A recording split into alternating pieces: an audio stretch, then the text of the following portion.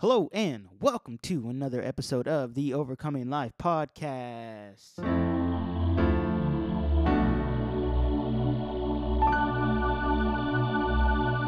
All right, so I don't know, guys. I'm kind of enjoying the musical interludes that we're having. Um, we have been talking a little bit about what it means to be an overcomer, and the last couple episodes we were laying the foundation for what does that mean? How do we become overcomers in this life? And the book that we are reading is a book from Dr. Stephen Jones. You can find it at godskingdom.org if you want to read it and study it for yourself. There is also a lot of other material on there that you might find helpful for you as you continue to grow in your relationship with the Father. With that being said, there is a lot of cool stuff that I want to talk about, and it's in chapter 2 of this book. And specifically, we're going to be talking about David's wilderness training. And it won't be super long. It's not going to be a super long one. It'll actually be probably shorter than most of the other ones, but it is going to be compact, guys, with information that you should understand if you are searching and pursuing a life of an overcomer, if you want to overcome. And now, what does it mean to overcome, guys? And I think that I want to say it's in Revelations. I actually got to pull it up right here. I want to say it's in Revelation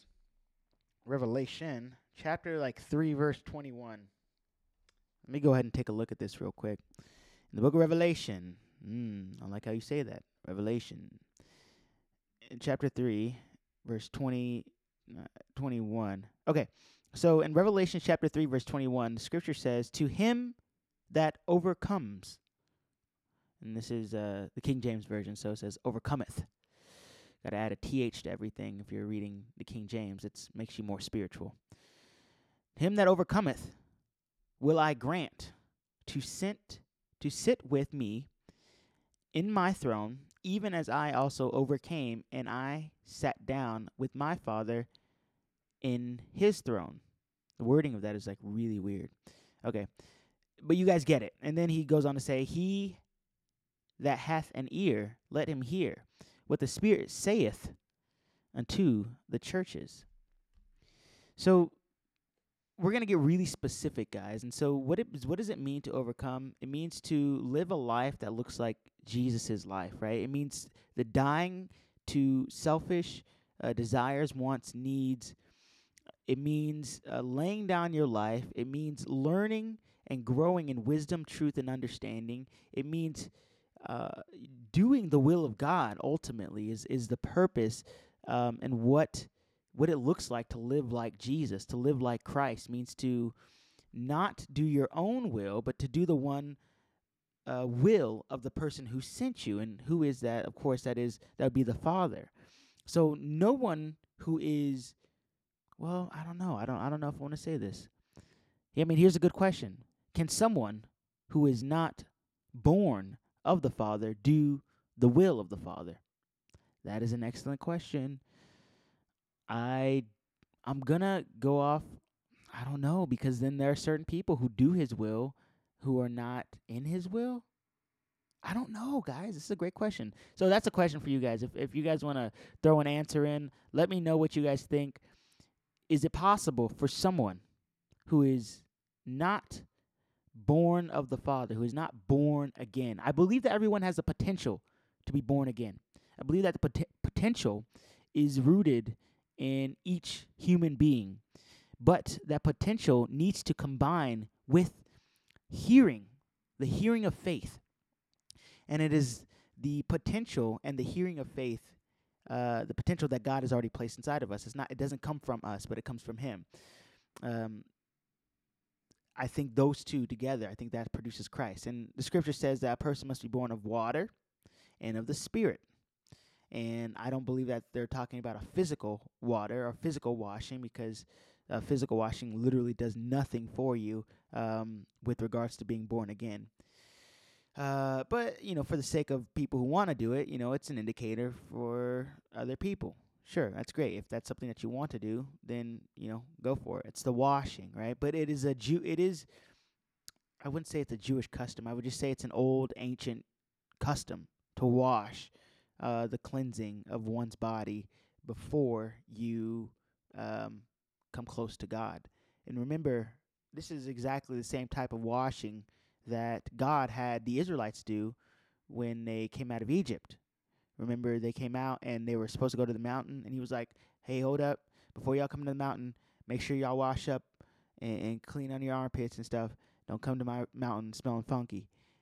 And that's basically, I don't know, I'm obviously paraphrasing what he's saying, but, they needed to go wash. And so in the same way, before they entered into the temple, they had all these washing places around the temple, specifically the second temple, for people to go in there and wash themselves before they went into the temple. So, I don't know. I don't exactly know how we got on that, because we're talking about David's wilderness training. Okay. And so you might feel like, as if you are trying to overcome in your life. You might feel that there's something wrong with the system. You might feel that there's something wrong with the institution. And because there's something wrong, you might find yourself almost like rubbing up against the doctrine. You might find yourself rubbing up against institutional ideology. And if that is you, then you're going to want to pay very close attention to this particular teaching.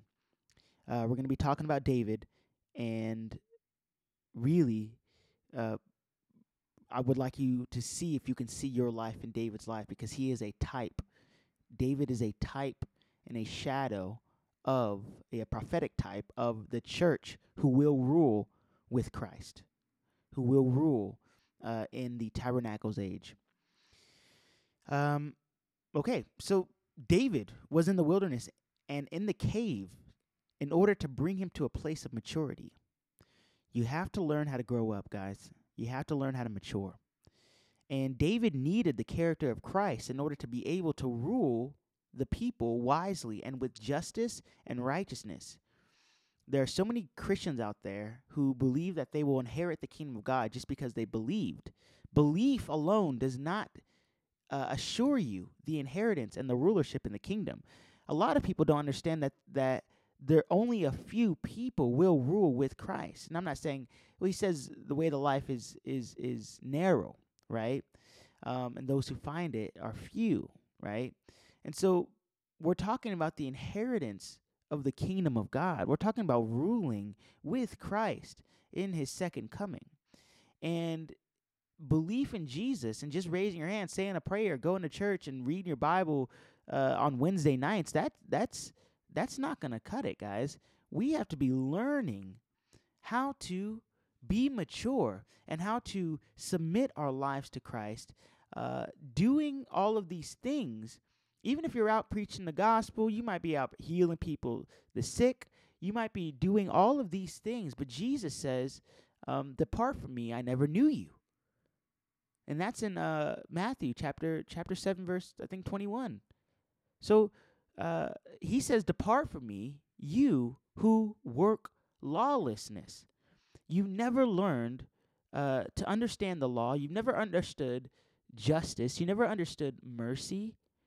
Jesus said to the Pharisees, go and learn what this means. I desire mercy and not sacrifice. And yet there are so many teachers, preachers, evangelists, people out there who are teaching a gospel that is not about forgiveness, love, and mercy. In the end, for the person who does not make a choice, right, they don't get forgiveness, they don't get mercy, they don't get love, they don't get compassion. Do you understand what I'm saying? And so the reason I bring up that example in particular is because it's always on my mind to correct the ideology that God God himself, the creator of the universe, who has all power, all good, all just, all righteous, would allow people to suffer eternally for finite sin, and a finite sin that they were subject to from the very beginning of their conception. There is no free will in that, guys. We are not free until God has placed his seed inside of us, Christ. And in Christ, we are free to live as God has created us to live. Apart from Christ, you have no will to deny sin or to deny the flesh. Show me someone who can do that. Show me someone who does not have Christ in them, who can deny the flesh and who can deny the sinful nature. And even Paul talks about it. He says that there are some people out there who do the asceticism, and they have this idea and this form of godliness, but they deny the power thereof. They deny the power by which, and of course that power is Christ, right? So he's saying that it's really their own souls that are doing that. It's really them doing it on their own, trying to gain some, I don't know, higher ascension or higher consciousness or higher whatever, but it's apart from true understanding. It's apart from true wisdom, right? Not doing something doesn't rid a person of their heart issues. You understand? Not eating a certain meat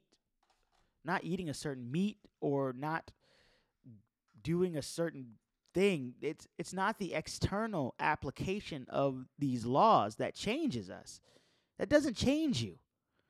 It is the work of Christ alone in you and your submission to him. But how do you submit to him but by taking his yoke upon you and learning from him? That's what he says to do. Take my yoke upon you and learn from me. For I am gentle and lowly at heart, and you will find rest for your souls, right? And so if you follow the teachings of Jesus, then you will learn forgiveness, kindness, mercy, proper judgment, sacrifice, love, humility, meekness, kindness. I already said kindness, gentleness, all the fruits of the Spirit. If you follow him and if you're learning from him. But if you're not, it sounds harsh, but you should not be expecting anything from God with regards to reward of the kingdom if you're not learning these things. And I'm not talking just about a head knowledge. I'm talking about it changing your heart. I'm not talking about kids and teenagers on TikTok who think that they know it all. I'm not talking about people, pastors, teachers who've written books who think that they have it all figured out from a fundamentalist point of view. No, I'm talking about people who have allowed themselves to submit to God, genuine submittance to God, and putting out their doctrines, their ideas, their teachings with an open hand towards God, instead of saying this is what God wants. Many times belief systems can become idols for people, and if it's an idol in your heart, for example, I always bring it up, the hellfire doctrine, the fact that God quote unquote doesn't want to see people in hell, but will send them to hell. Well, God doesn't send people to hell. Yeah, no, he doesn't send people to hell. And they'll say, well, they choose to go there. No one chooses that, guys. No one would choose to be burned in hell, quote unquote, for eternity. Now, some of you guys haven't heard my teachings on the restoration of all things, in which we go over the fact that hell is a construct, a tradition of man, which is so void of understanding of God and so far from the character of God. It's when you get the understanding, it actually breaks your heart that people actually teach that God would be willing to let people actually preach this stuff. They'll tell little kids, hey, if you pick up that penny, it's not yours, you steal it, you're going to burn in hell forever. How about that for some child abuse and spiritual abuse? Torment. God does not work with torment, guys. God is not looking to torment people. No, that is not him. That is not his character. He does rule with justice. He does rule with righteousness. But he does not rule with torment over people. Nowhere in the law. Torture is not prescribed as a means of punishment, ever.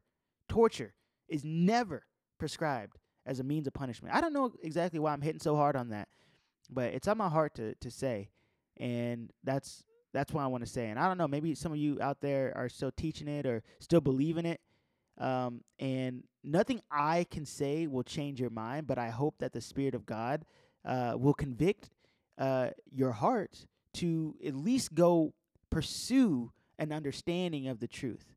And if not, just go back and listen to some of my other teachings. There's one, I believe it's called The Restoration of All Things, and there's one that's called Will God Save All?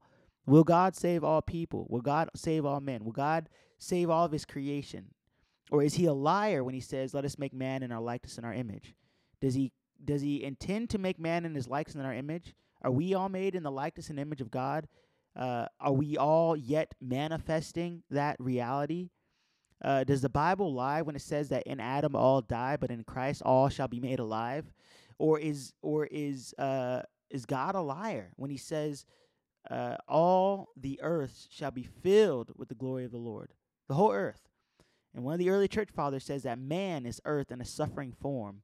We were all subject to sin, death, despair, disease, rape, violence, hatred, passion, desire that's against God. We were all born into a world where the wrath of God is just on us naturally.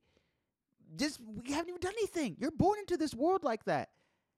That's not fair for us to, okay, well, you lived in the jungle and you didn't accept Christ and read the Bible.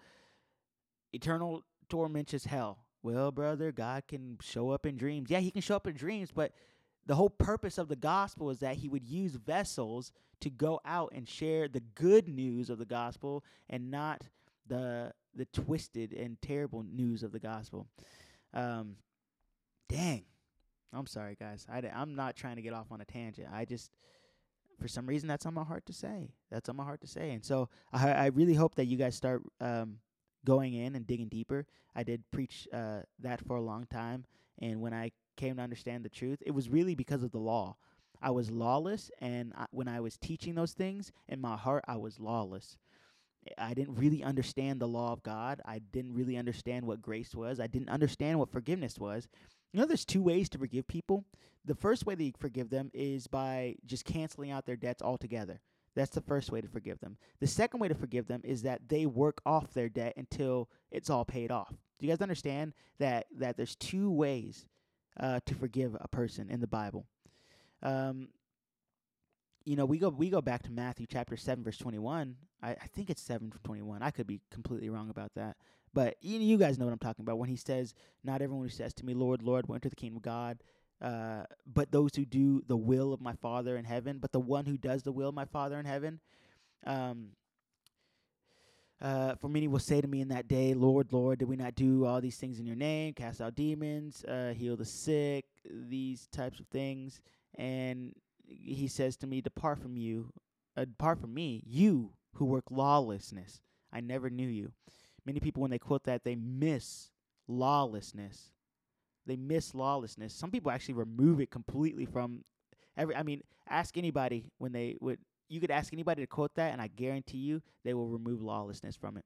100%. You who work lawlessness. Okay, so there's people who work lawlessness. Well, see, brother, that's talking about you working your way to salvation. That's talking about you working to be saved. So you can't work to be saved. It's only through Jesus. You don't think these people knew that it's only through Jesus? You don't think these people, they were calling him Lord, guys. They were doing mighty works under the Holy Spirit. Works of the Holy Spirit. They were healing people, casting out demons. And Jesus says, I don't know you, though. Why? Because they were working lawlessness. It doesn't matter what you profess. It doesn't matter if you think you're following Jesus. What matters is, are you being obedient to his commandments? And so we have twisted that to make it seem like it's a work-based salvation. They're not trying to get saved, guys. These people are already saved. They already are saved. They are lawless in their hearts, though. They have not submitted to Christ in them. They have not learned obedience. They have not learned from Christ himself. You guys understand what I'm saying? And there are people out there, like people either, in the fundamentalist perspective, people make a blank line. They just draw a line straight down the middle, and that line is either you are saved and you do righteous things, or you're not saved and you don't do righteous things. Let me tell you something. If we take a look at the Israelites, you will see and you will recognize, this is why we have to take a look at the past and we have to see them for what they actually are. If you take a look at the Israelites, they were saved from Egypt. They were saved by faith in the blood. Passover. They were saved, guys, but not all of them inherited the kingdom of Canaan. They did not make it into the kingdom. Why? Because they did not obey the voice of God at the mountain. They said that they would, but they did not. Why? 40 days later, Moses comes down from the mountain, or he goes up on the mountain, they are worshiping a golden calf. They said that they would do something, then they broke their covenant. That was the old covenant. I hope you guys are understanding this. Just because a person is lawless or they're not being obedient does not mean they're not saved. That we gotta really put that up on the back burner. And matter of fact, I don't want to put it on the back burner. I think we want to put it on the shelf. One of those I think works for this. I think we're gonna put it on the shelf right now. No, yeah, that's fine. So these people were saved, guys. The scriptures say that this is a trustworthy saying, worthy of full assurance.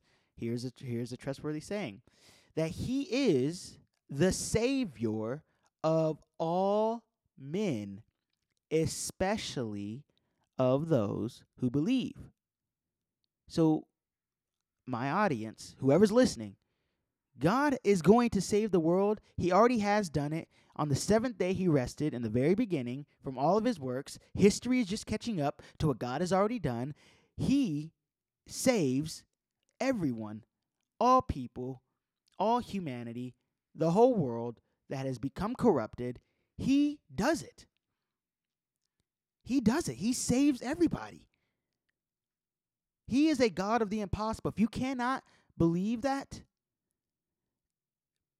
then just believe that God justifies the ungodly. We believe and trust in the one who justifies the ungodly. And he does it. He does do that. Dang. This episode just passed me by. Sorry about that, guys. I thought we were going to get into the wilderness a little bit. Turns out we're not going to be able to do that.